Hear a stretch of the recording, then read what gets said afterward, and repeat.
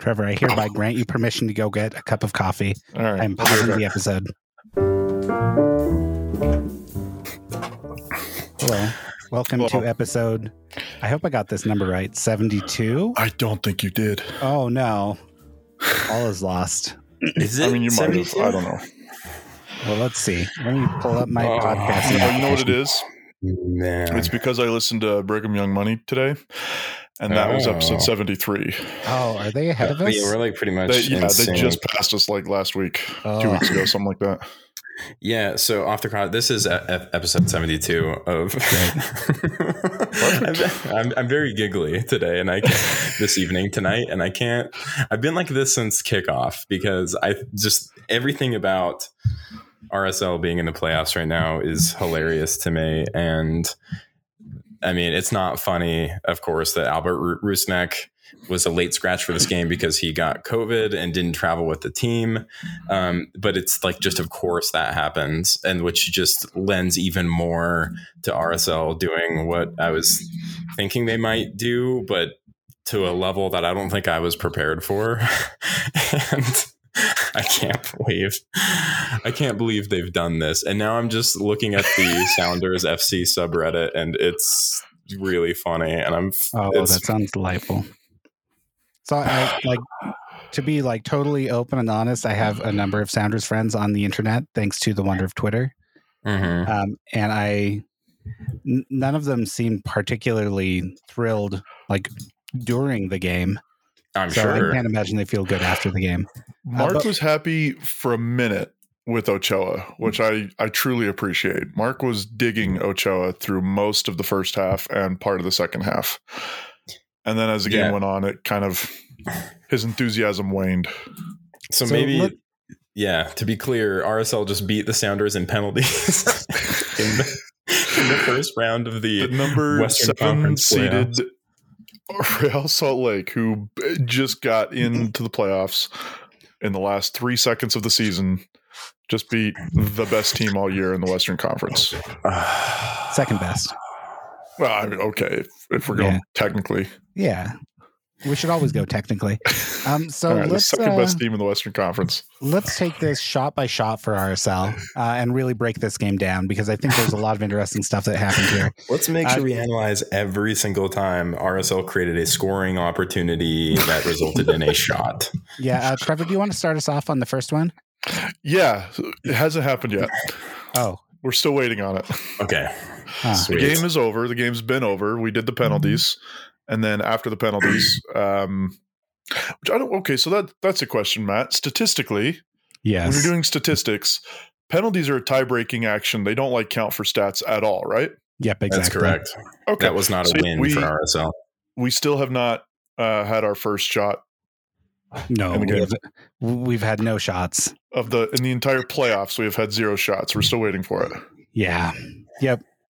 We could probably go back to the last time we were in the playoffs to find a shot, but it would probably take a while. Yeah. So we were pretty bad if memory serves. And I think this is the first draw under Pablo Mastroeni as well.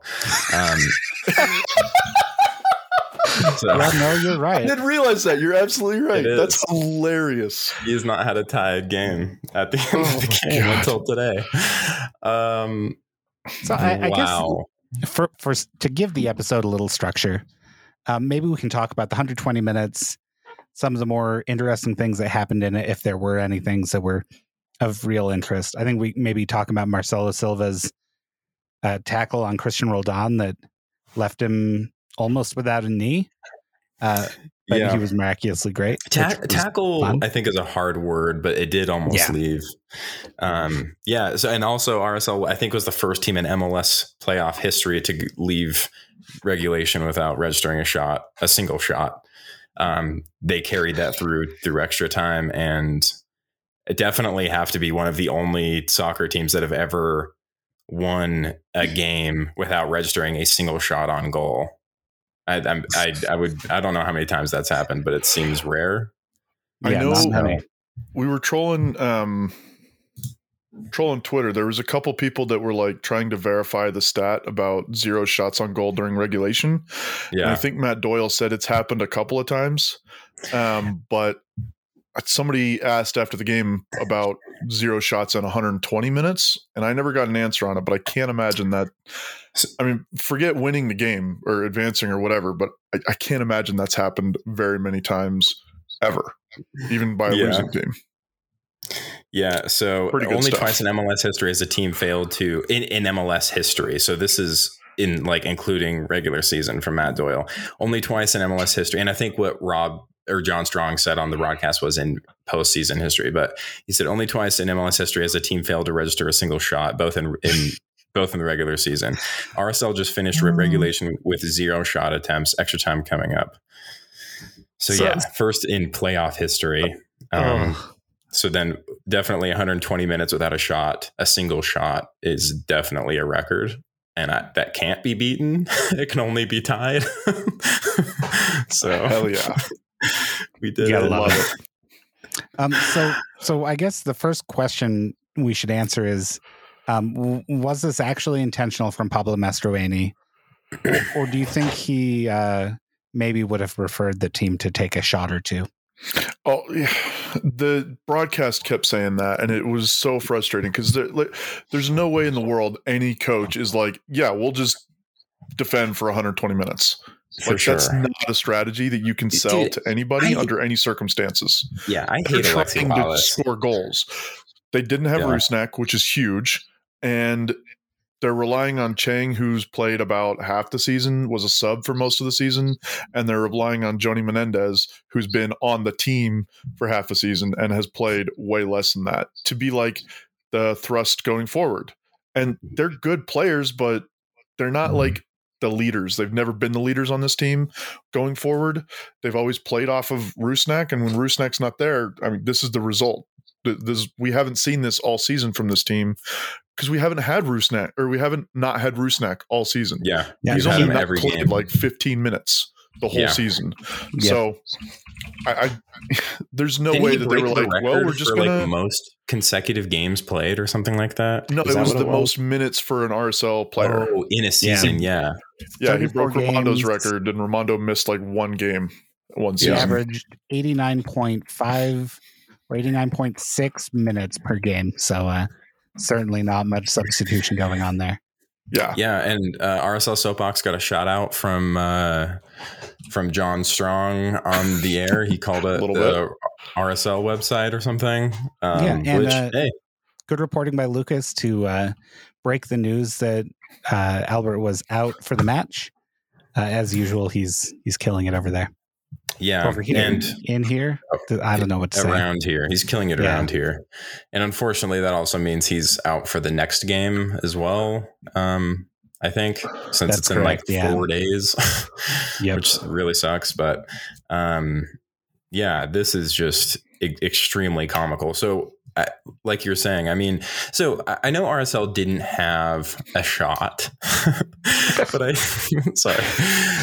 but I don't think that they were entirely undangerous. Like there were moments where where we could have had a shot and didn't because of like a misplayed pass. And quite honestly, RSL's attack, I mean, without Albert, that makes a huge difference. But like even in like individual moments where our attackers actually did get the ball, I thought we had some very not good performances from any of our attacking players and our defensive players. Our defensive line was specifically Glad, Silva, and Herrera were fantastic tonight.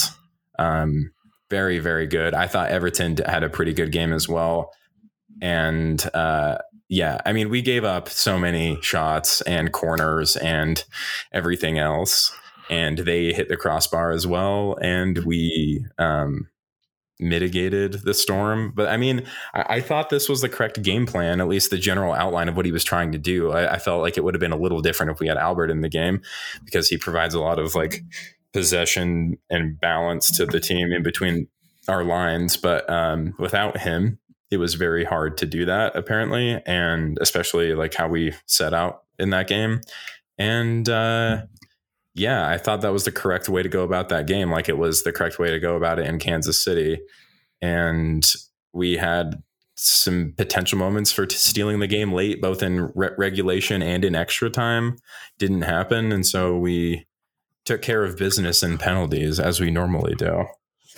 Just kidding. I don't think. Have we played a penalty shootout since the 2013? Yeah, we had one against Seattle, right? Maybe that was in the Open Cup. Oh, that's probably right. I'm just going off of Trey's tweet where he said our last one was in 2013 in KC. Yeah, I mean, I guess you probably shouldn't count the Open Cup, but I think it was 2018.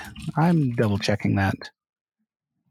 No, it was not 2018. Anyway, we can continue. I honestly have not heard as much like complaining from national broadcast people about a team that as I did tonight from Alexi Lalas in particular. Like, what was that? It's like, that was insane. Like how mad he was. I think part of it is just that, like, I mean, obviously, like, you expect a certain team to win. You kind of build up everything surrounding a certain team to win. There's also like the conspiracy theory, if you want to call it that like only big market teams should be in the playoffs because they're the ones that the like TV broadcasters rely on in order to like bring viewers and advertising dollars. And Salt Lake is not that team and never will be that team. They're like the people that are looking for viewers for advertising dollars are never going to be excited about RSL being the team that you have to sell to the country. So there's that part of it. But no, I just like at this point, I expect it. I get mad at Alexi for a lot of the things he says and does, but I don't get mad at him for being mad that RSL went through because that's kind of the expectation at this point. If it's just so lame to Seattle or if RSL beats Kansas City or some other team that is expected to win, everybody gets mad. Yeah, and I'm fine with it. I'm over it. Yeah, that's kind of what I expect at this point. It's just so stupid and boring from them. Like like my buddy for sure Jeff. Is.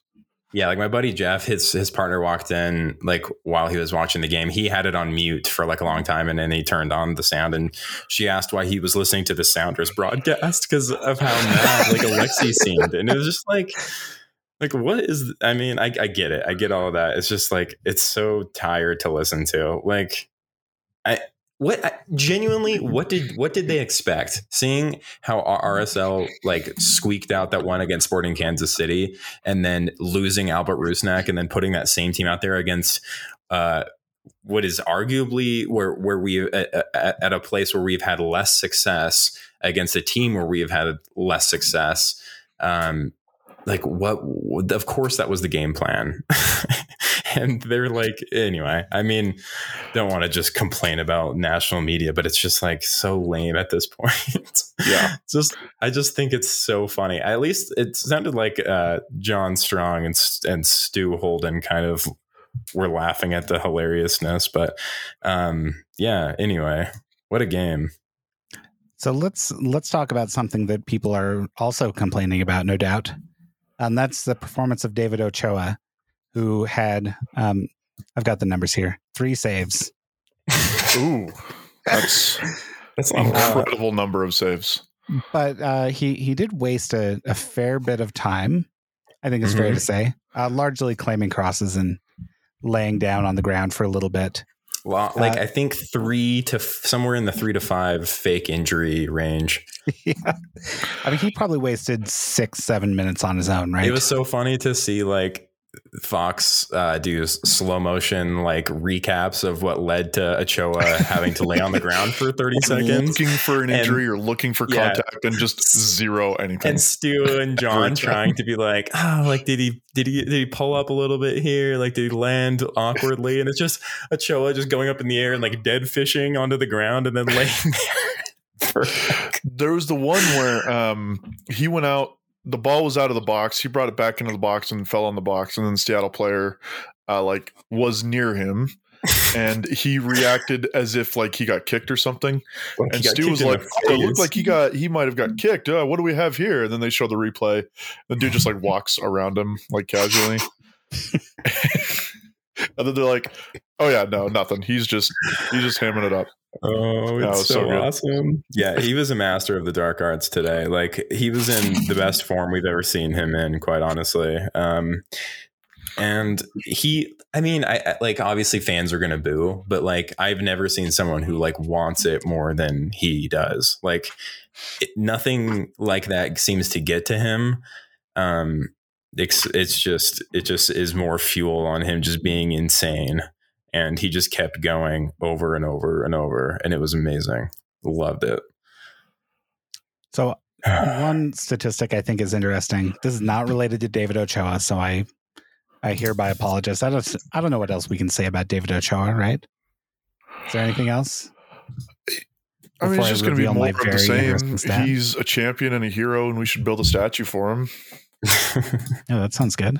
Like, that's where I'm, like, obviously not, but like, that's where I'm at right now. Like, he can do no wrong, and this game just cements that for me.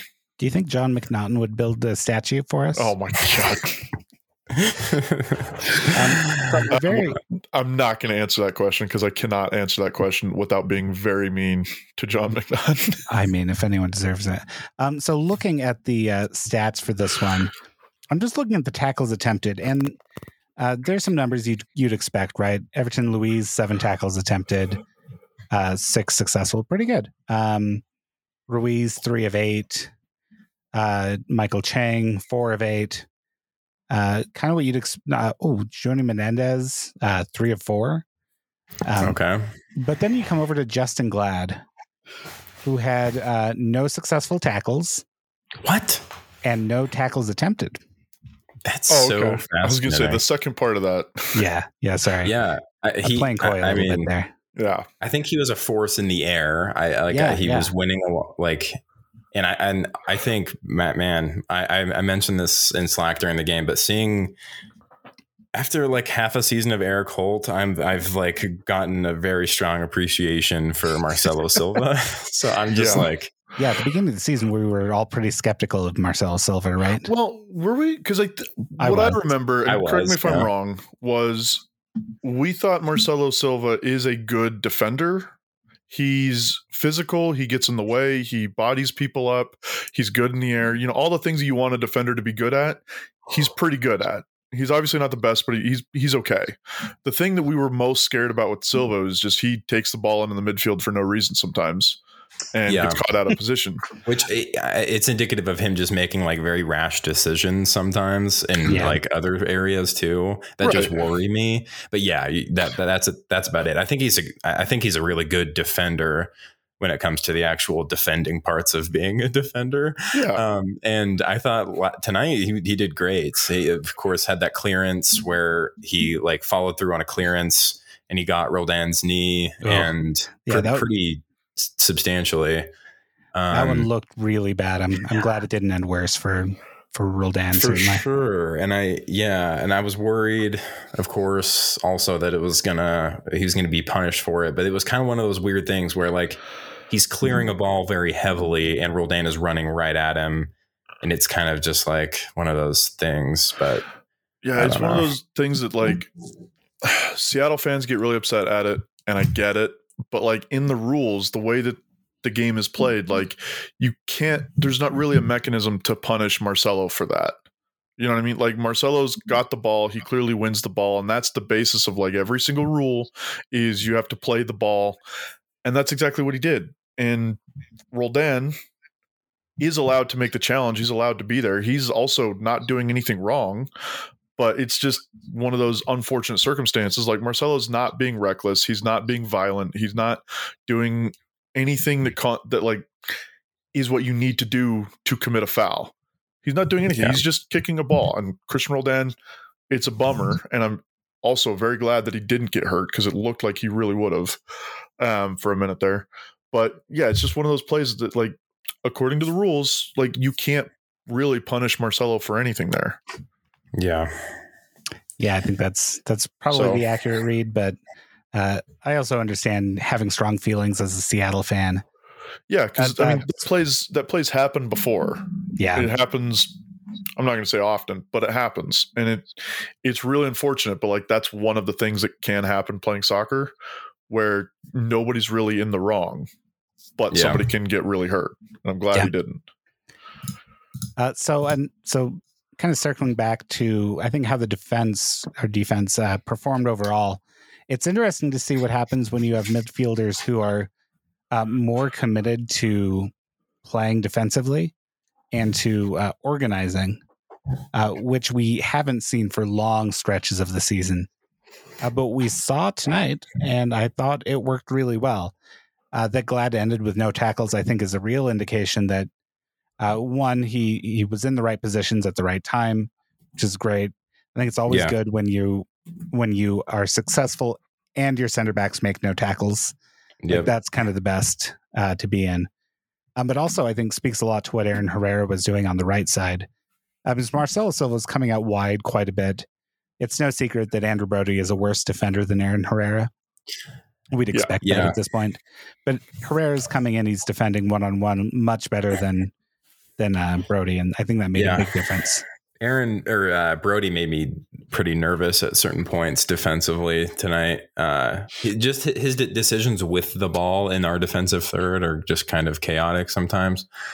Had a couple bad giveaways, but overall, that defensive organization from our midfielders, which is, I mean, as solid as we were in the first part of the season, like a lot of the goals that we were giving up, the few that we were, a lot of those were coming from like organization of our central midfielders and their defensive like positioning, and just not tracking anyone into the box at all, leaving our back line just overwhelmed. And that did not happen tonight. Like, they had chances, but like nothing like there was a couple moments in the first half, and then there was one in the second half where Jordan Morris pretended that he doesn't have a left foot and did like this, like he did the banana bend and it just shot into the stands. Other than those moments, like there wasn't anything that was like super clear cut, didn't force like an incredible save out of Ochoa or anything like that. And then the one they hit the crossbar was just like an incredible shot that you can't really do anything about. But yeah, defensively, we were very well organized, and apparently that was just a gigantic surprise and super shocking to people like Taylor Twellman, who tried to say he was being subtle, but I don't know what that really means. I think he was he either was being sarcastic and just not very good at it because nobody picked up on it instead of subtle. Like, that's how I took it. Like, he was subtly saying like, hey, obviously this team is good defensively. I wonder what the change was. You know what I mean? Yeah, that is interesting. I mean, this is clearly like a very other extreme where, I mean, I don't know if we can do this same thing again on Sunday, to be honest. Against a team that's probably pretty mad. A team that is really mad at us and also is a lot more rested than us. I mean, we're coming off, like, we'll be coming off 4 days rest after playing 120 minutes in Seattle. And I don't think we have a particularly deep roster of guys. Also, during the penalty shootout, I mean, are you guys ready to talk about the penalties? Let's jump into it. I'm good. I don't know. Is there anything else from the regulation and the 15 and 215s that we need to mention? Trevor, can you think of anything? The only thing, I'm kind of, as you guys are talking, I'm just scrolling through Twitter and reading some stuff. In the post game, Pablo answered a question and said, we talked about the plan for the game. Mm-hmm. I don't know what the question was, but his answer was, we had a plan and sometimes the plan changed a little bit. So I mean, very clearly they weren't planning to try to go to penalties. Yeah, and I think they just weren't able to do what they wanted to do in the midfield and had to adjust to that throughout the game. I mean, Seattle has an incredibly stacked roster, right? Like, they have multiple guys that have been in MLS Best 11 in the last 3 years, multiple players that have won MVP or have been in the running for MVP the last few years. That was very evident by the people who took the first 5 penalties for that team. I'm just like, oh my gosh, like Marcelo Silva and Justin Glad were our last 2 penalty takers. And they have their options for just taking penalties. I'm just like, geez, like they have a wealth of options there.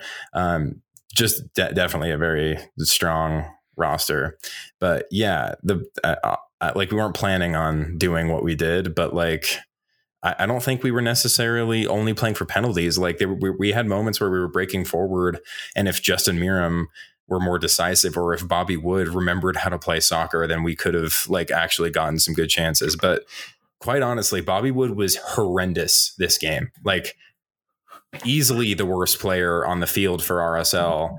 And I thought Miram didn't exactly cover himself in glory either. I don't know if Chang touched the ball.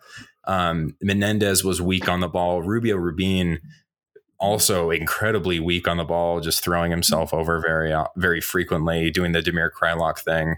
And then Damir just unable to get involved at all. But Bobby Wood, man, like gets subbed in at like the 60 something minute and then is tired by like the 80th.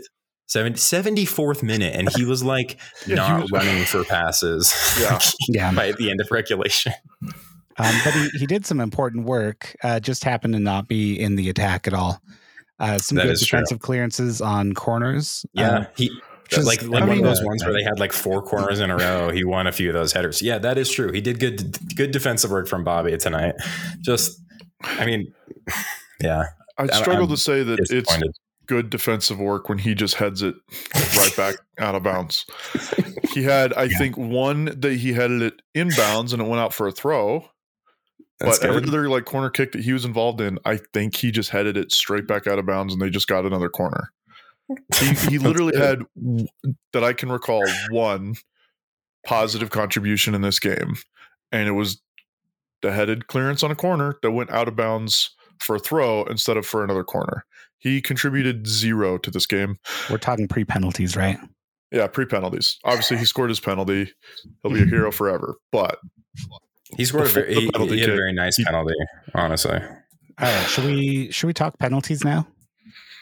Yes, because I think this was the best part of the game, and the part that made me the most nervous, and the part that I spent the least time on Twitter during. Oh yeah, no, I think you and I, Matt. I think this is well established that you and I have the exact opposite thoughts on penalty shootouts, just like generally. That they're awful and I hate them. Yeah, and I love them 100% of the time. What do you think about switching the way we do penalties to the old MLS style? I'm fine with it. Like, the thing about penalties that I like is not like the act of taking penalties. I just think it's across all of sports, it's the greatest way to like just be like, all right, we just need a winner. Let's just come up with something very easy to figure out how we can break this tie. Let's just shoot the ball and the keeper might stop it. You know, like you get 5 and then after that it's just sudden death. Yeah. Matt, do you hate penalty shootouts as a concept, or do you just hate when your team is a part of them? I just hate when my team's a part of them. Yeah. So okay.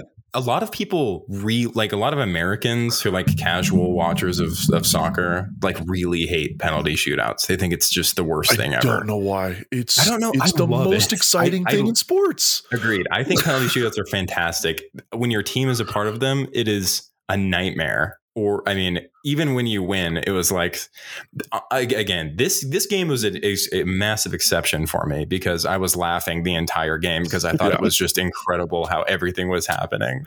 And we talked about this on the Soapbox Breakfast, but like felt very house money. We're in Seattle. No one expects us to win. Alexi Lawless is crying about us on the broadcast. And we, for the memes, don't have a single shot and win in penalties. That's like the best, hilarious outcome. Even if we lost in penalties, it would have been way funny to me. Like everything was great. So this was an exception, and I hate when RSL is part of penalty shootouts. It's been rare. But yeah, I love penalty shootouts as a concept. I think they're fantastic. Yeah. Whether it's from the spot or whether it's from 35 yards, I don't care. I just like that in soccer, you get to a point where it's just like, okay, we can't do this anymore. We can't flip a coin. We have to do something. Let's just end the game. Yeah. And it's just the whole thing. You go through 2 hours of all this, and then it just all boils down to a 2 or 3 minute exercise. Who can kick a ball into a goal? It's the biggest goal in the world. Who can do it? Yep. And surprisingly, players still take really terrible penalties sometimes. So yeah, which we only saw one really terrible one. So bad. And we really lucked out here. So let's start the penalties here. Unless, Trevor, were you going to... I was just going to say, there was a couple that were also bad. They just went in. Yeah. I did not like Sissoko's from Seattle. I thought that was a terrible run-up, a terrible penalty. Ochoa just went the wrong way, so like it worked out. But yeah. All right, so let's start with our first taker, and that's Aaron Herrera. Yeah, so we lose the coin flip, and Seattle went first, right? Or did we go first? So Rui Diaz takes the first penalty, makes it no issue there. Aaron Herrera steps up. Well, what went through your minds when you saw that it was Aaron Herrera of all people first? It seemed so. I love like the mental games with PKs. Aaron Herrera seems like the kind of guy that's like, let's just get this over with. I know what I'm doing. I've just got to put the ball on the net. Let's just get it over with. Like he seemed like that was what was going through my mind. Was his mentality was like, I'm going to do it. Let's just get up there and do it. And that's the kind of mentality that like you want from a guy, and you want that guy to be the first guy. So I cannot believe our penalty lineup versus theirs. I mean, like I agree with what you're saying. I agree with what you're saying, Trevor. But when you got Rui Diaz taking the first one for them and Aaron Herrera taking ours, and then it's like Joao Paulo for them, and then Pablo Ruiz for us, I'm just like, it's a little underwhelming. All right, so let's get to the Pablo Ruiz penalty, because this is the first like interesting action, right? Rui Diaz, Paulo, no surprise they make their penalties. It would be surprising if they didn't, right? Pablo Ruiz takes he kicks it basically right at the whistle, right? And just really a terrible penalty. Easily saved. The whistle blows. Trevor, walk us through the mind of a referee. Or talk about it. I don't know, whatever you want. This is the only like kind of controversy in the thing, but it's not controversial at all because we've got video review now. It was just Stefan Frei stepped off the line. And the only interesting thing about this that I wanted to point out was when he went back to do the second penalty, Stefan Frei, instead of like having his heels on the line, which is pretty standard, you stand with your heels on the line, then you kind of take a step forward as they shoot. He stood like with his toes behind the line. He was in the goal to give him a little bit more room to go forward on the next one. And even after that, there was a couple more where it looked like he was off the line when we took the shot, but we made it, so it doesn't matter. But yeah, with the introduction of VAR, they really clamped down on that. It used to be really difficult to judge and really difficult to call, but yeah, it's pretty clear he was off the line, and if you're off the line, it comes back. You just have to retake it. So bummer for the veteran MLS keeper. Something super funny about that too is that used to be an automatic yellow card in MLS, like when you would come off your line. Oh, so yeah, for like 6 months, that's what it was. Yeah. So last year, like for that massive, insane scene that took place in Orlando where John Boy did a video about where the keeper got a red card or got a second yellow card because earlier he had got one for yelling at the ref, and then he got one in the penalty shootout for coming off of his line. And there were two rules that changed. Now it's not an automatic yellow. And also if you do get one, it doesn't care. It doesn't, the one from game regulation doesn't carry to penalties. Right. So two rules changed that would have made a difference in that Orlando game. Oh, I think they won anyway. But anyway, it was like it happened in that Orlando game, and then everybody was like, "Oh yeah, these are obvious flaws in the way that we've changed this. So let's update it." Maybe keepers shouldn't get a red card for coming off their line once in a penalty shootout. One time, like on video review. And it's only if like they save it too, because if they come off their line and they score, then it's just nothing, I think. Yeah. But, like I said, it looked like Stefan Frei stepped off his line on like 3 of those penalties, but there were ones that we scored, so it doesn't matter. Yeah.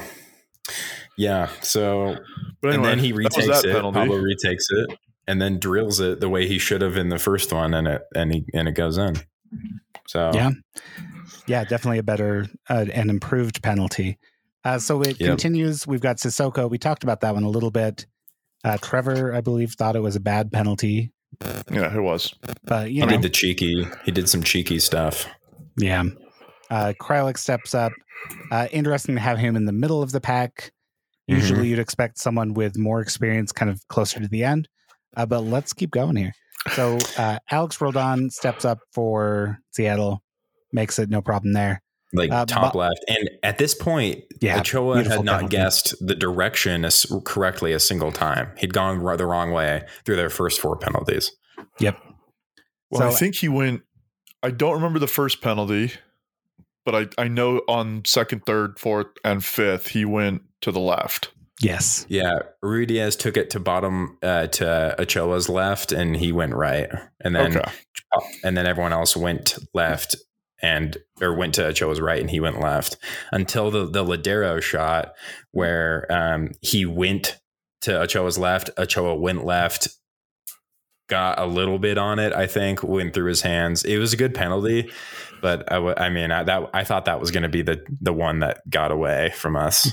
Yeah. And you could hear Ochoa on the broadcast very clearly, which was a lot of fun, actually.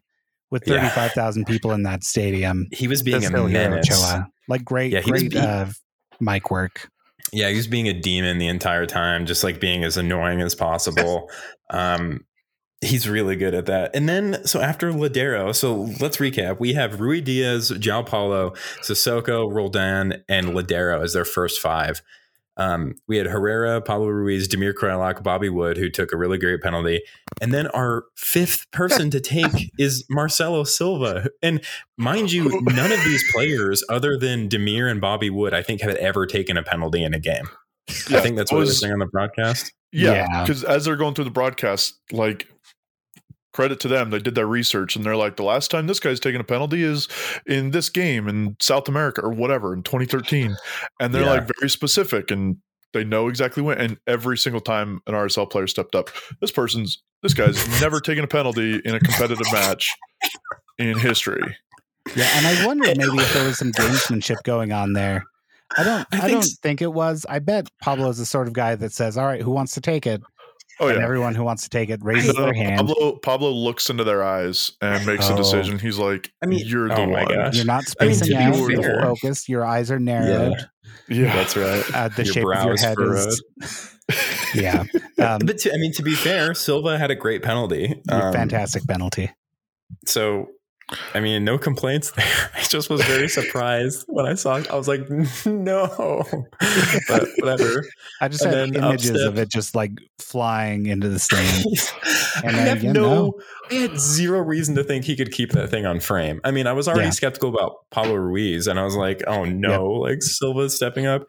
And then Kellen Rowe steps up for Seattle, RSL veteran, MLS veteran, still blonde, doing Kellen Rowe stuff, and we finally get our first save out of David Ochoa, and it was a good save. It wasn't the best penalty. It's kind of, there's always that weird conversation of a bad penalty versus good save, but it was a good save. He celebrates like he's, we've won the playoffs, and he celebrated like we won that game, which we hadn't yet. And but not he celebrated in like a mistaken way, right? No, I think he was just like. It felt to me, and this is probably just me being like too emotional about the whole thing, but it felt to me like he was just like so confident in knowing that whoever the next guy up was going to make it, that he was just like, okay, we won. I just needed to save one, and now we're going to win. I know. And like he said that in the post game where he said, I knew if we went to penalties, we were going to win, which is, that's such an Ochoa thing to say after you win in penalties. Right. Yeah. But he also celebrated as if it weren't another Real Salt Lake center back coming up to take the next penalty. Like, if you've got somebody who's lethal coming up to take the final penalty for your team, then I could see like, even then, like you don't like, that's putting extra pressure on your player. Whatever. I don't know how much difference that actually makes. But like Justin Glad's up next. I was like, what? I was like, are we serious? It was Marcelo Silva, then Justin Glad to be our last 2 of 5. And as a reminder, we've got Justin Miram on the field. We've got Anderson Julio on the field. Both good finishers. Not that Justin Miram scored many goals, but guys that you would hope have taken a penalty before in their career. You would think that, yes, either one of those guys had taken a penalty before, and that like not another guy who's never taken one. Yep. So just like really weird, right? But I wondered, like, was there gamesmanship in Pablo Mastroeni deciding like, I'm going to have these players who don't have a record for, goalkeepers to research. Yeah.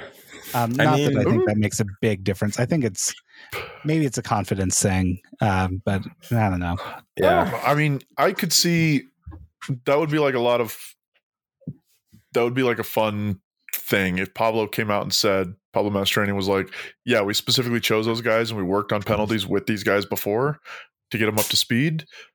Because they've never taken it before, we knew that we might only have 1 or 2 penalty shootouts.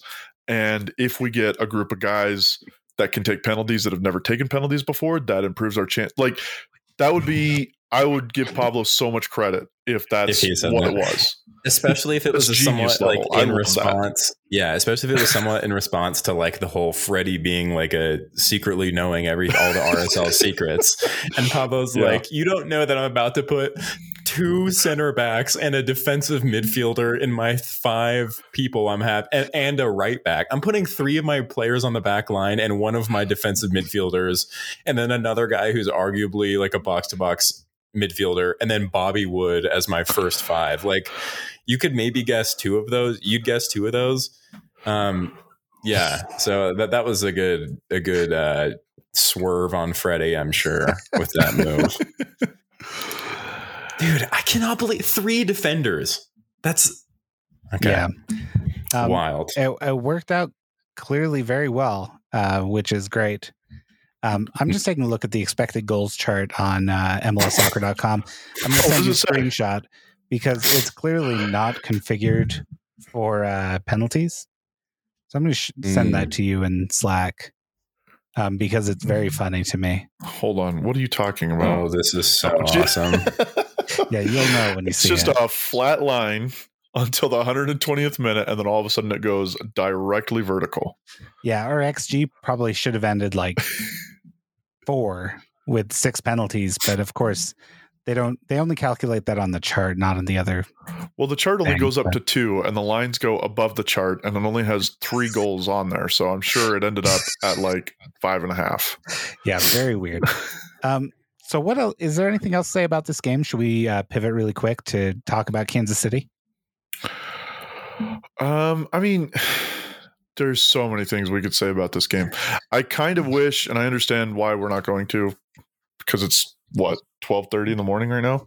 But I kind of wish that we had been able to like go through the post-game quotes from both teams, because there's some gold in there. We had Ochoa and Pablo Mastroeni, and Ochoa said some fun stuff. And then on the Sounders side, they also said some fun stuff. One of the things they said, I wanted to bring this up. I don't remember who said it, if it was Schmetz or Christian Roldan, but they were asked about like the season, whether this was a successful season. And I know we had that conversation on breakfast, like, does this constitute a successful season, like making it to the playoffs, or if we win this game, does that change your opinion and all that? And the team that finished second in the Western Conference, they said that there was I don't remember their exact words, but they were talking about maybe this isn't a successful season, and maybe they use this as like fire to do better next year. Which is just interesting coming from a team that I would say for sure had a successful season. They just got unlucky in the playoffs, which I don't think like ruins your season. You know what I mean? You played 34 games. They played 34 games incredible throughout the regular season. They should get credit for that, and they should be happy and proud of that. And if you lose in the playoffs in a single elimination structure, like I can't imagine how that like. This is why hiring Pablo based off the playoffs is kind of an insane thing to me. Yeah. You get to the playoffs, and then the playoffs is another thing entirely. You don't get to like judge your year on the playoffs. You judge your year on how you did over 34 games. And then also, if you do well in the playoffs, that's another entity. That's another piece of the puzzle, but that's not how you put everything together. So anyway, I just thought it was interesting that they were talking about maybe the season wasn't as successful and as we would have called it this morning. Okay, a couple things to report from the Twitterverse.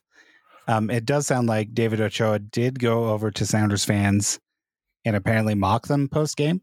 I don't know how he mocked them. Awesome. But just exactly what you'd expect from David Ochoa.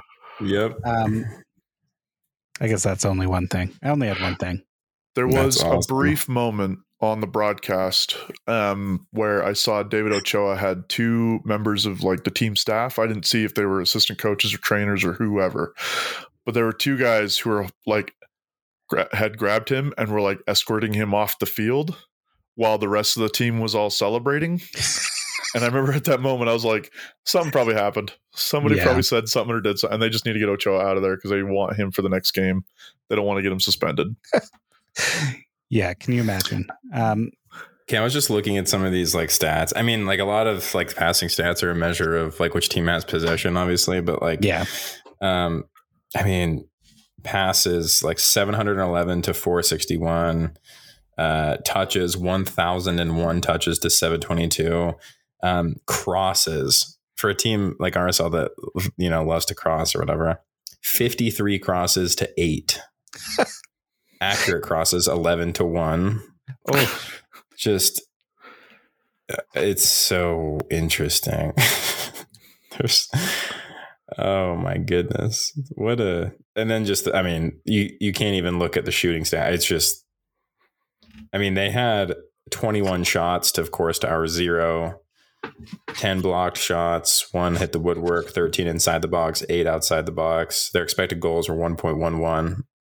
All of ours obviously were 0, but wow, it is what an incredible statistical stat line to look at. Wow, I love just unreal, right? Statistical stat lines, I love them. Yeah, wow. Should we talk about if any politicians tweeted about the match? No, please. Oh no. Did some politicians? I know exactly what this is doing to Kyle. Yeah. But I genuinely have no idea if we have any politicians tweeting about this match, and I'm going to look. The only reason I know is because Jenny was telling me about your tweet, Kyle, as I was prepping to get over for the podcast.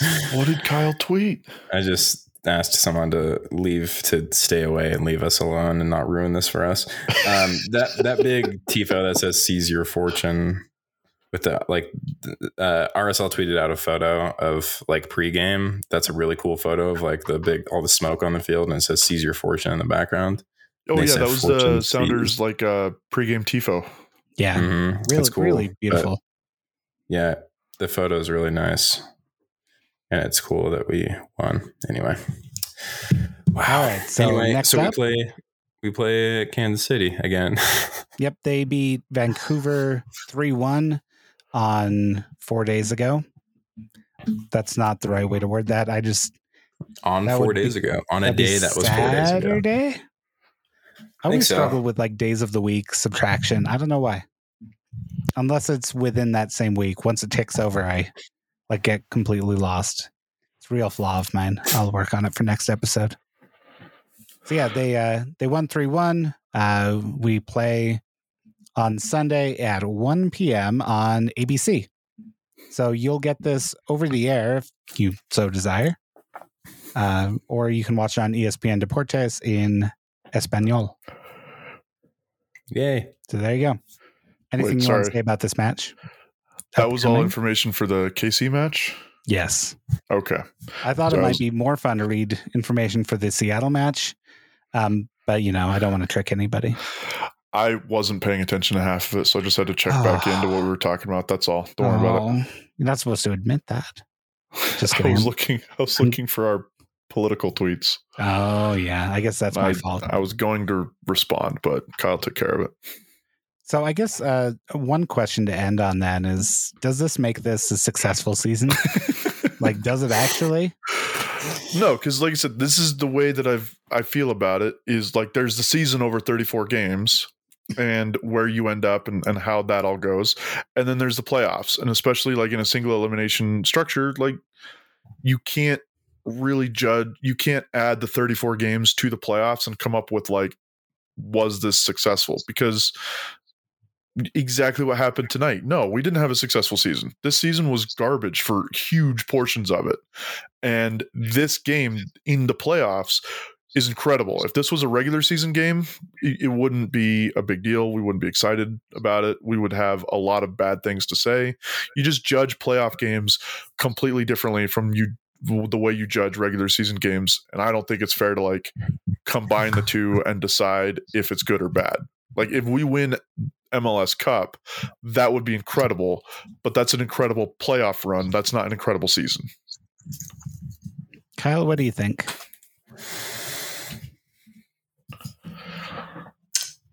Yeah, I think I'm mainly in agreement. It doesn't change the. Well, I agree that it's a different thing, and maybe.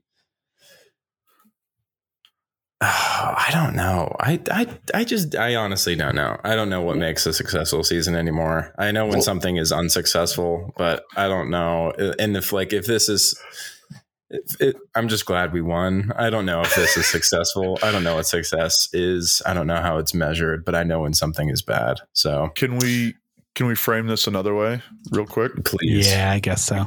Does this make Pablo a good coach winning this game?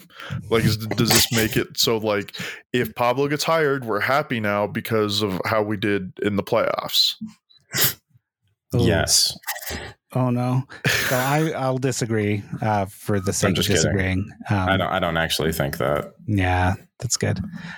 So for me, we came in with a successful game plan, but I wonder if there would be other game plans that would be a little more reliable. Because once again, we depended on Seattle to play poorly. Because frankly, they were not great. When they had a couple good scoring opportunities that they squandered, they had a couple good shots, but like they didn't force a good save from David Ochoa at all. No, how much of that was because of how solid we were defensively? I think a portion, a good portion. If I had to assign a percentage, I'd say like 75% us, but I think 25% plus was Seattle failing, and I'm glad we took advantage of that. I think that's the right thing, but man, it makes me a little worried. I don't know. The thing is that, I mean, I wasn't optimistic going into this game. I'm even less optimistic going into the next one, to be honest.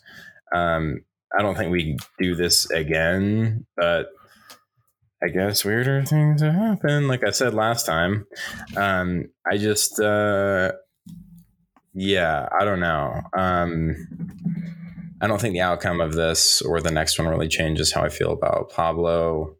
Seriously, short of winning MLS Cup, my opinions about him and what we should do moving forward aren't really going to change. I think we're really just out there having fun with the boys right now. Yeah. Living life. Trevor, what do you think? It feels very 2018 playoffs again. You know what I mean? Like that was the karate kick goal to win it against LAFC. We were the lower seed. LAFC was the favorite to go through.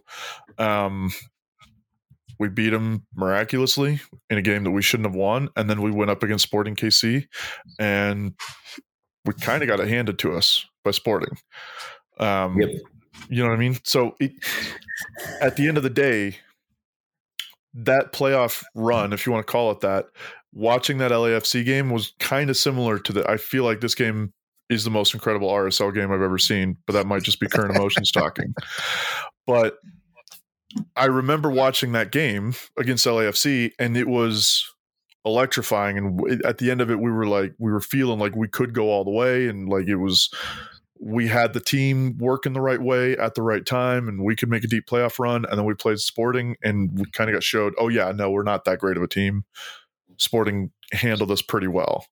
And I feel like that's exactly what's going to happen. And at the end of that season, the end of the 2018 season, it kind of left us feeling like reminded of like, oh yeah, we're not that great of a team. And I just feel like that's the same thing that's probably going to happen against Sporting again, is we're just going to get reminded that, oh yeah, we were seventh in the West for a reason. So again, I do feel like we could beat Sporting. That's a realistic result. I think it's more realistic of a possibility going into that game that we might win than I think it was coming into this game and winning. But yeah, no, I don't know. I just this game and it just has that vibe to me right now that we're going to get found out real soon. I don't think we can carry this no shot offensive generation through the entire playoffs. As thrilling and amazing and as fun as that would be, like, we're going to get found out at some point. We could really make history here if we're the first team to have 2 consecutive matches without a single shot. But again, like, if that happens, that's the sort of history that matters. If that happens, like, we're not a good team. Like, we just kind of luck boxed our way through it. And that's what's enjoyable about this game is we beat a team that's clearly better than us, but it wasn't because we were better than them. It was because they kind of played poorly, and we played well when it counted on defense, but also we had some help with them not playing very well, it seemed like. And then we just got to penalties, and it's kind of 50-50 game at that point. That doesn't make us a better team, and that doesn't mean that we played well or that we get to, like, hang our hat on a good performance. We won, and that's all that counts in playoffs, but I'm not proud of this. I don't think Pablo, like, is suddenly a genius because of this. I don't think he should really get a whole lot of credit for the result of this game. We won in a shoot-off after not getting a single shot in 120 minutes. That's miserable. Yeah. That's awesome. Like, it's awesome, but that's a miserable soccer team. It's so awesome. I'm happy to be a fan of a miserable soccer team right now, though. It's the best I felt about RSL in a long time. So until we get stopped 4-0 against Kansas City, it's not that fun anymore. Hush, Trevor. A lot of fun for the next few days. 2 things before we go. We all go to bed. First, I think we should take a moment and reflect right before the match started, when the team came out for the team photo and they held up Albert Rusnak's shirt like he had like he was in the hospital or something. Hey man, he's the captain. I get it. I think it's cute. Yeah, it's cute and it's a little corny, dramatic, but I like it. But at the same time, like, that's kind of what has been a theme for this team, like, all year. Rusnak said it a lot. Pablo said it a lot. Demir said it a lot. Like, we're all one team and we're all fighting for each other and we're all a big family and we're all, like, in this together. Like, that's been the team's mentality. And if that's what's getting them through this game, great. And that's what you do. You hold up your missing player's jersey, your captain, and the team photo. Yeah. Pretty funny. A little corny, but I get it. All right. And then the second thing. Oh, sorry, Kyle. Oh, I was going to say, and I mean, kind of on that note, pre-game, I was talking to Tyler Gibbons, and he said, they're going to win anyway because the people want to rub it in Freddie's face. And I said, I hope so. And he was right, I guess. Yeah. So. Take what we can get. So the final thing I want to end this on is this amazing illustration that MLS put together. I sent it in Slack, and I think it really it bears a close look because it's the weirdest thing I've ever seen. Yeah, what is this? So first, it's got Albert Rusnak, which I guess makes sense. They probably made it earlier in the day. Made 2 versions, right? Mm-hmm. Not that it's a style that you couldn't do in an hour, but so it's got Damir Kreilach, who is looking very short in this.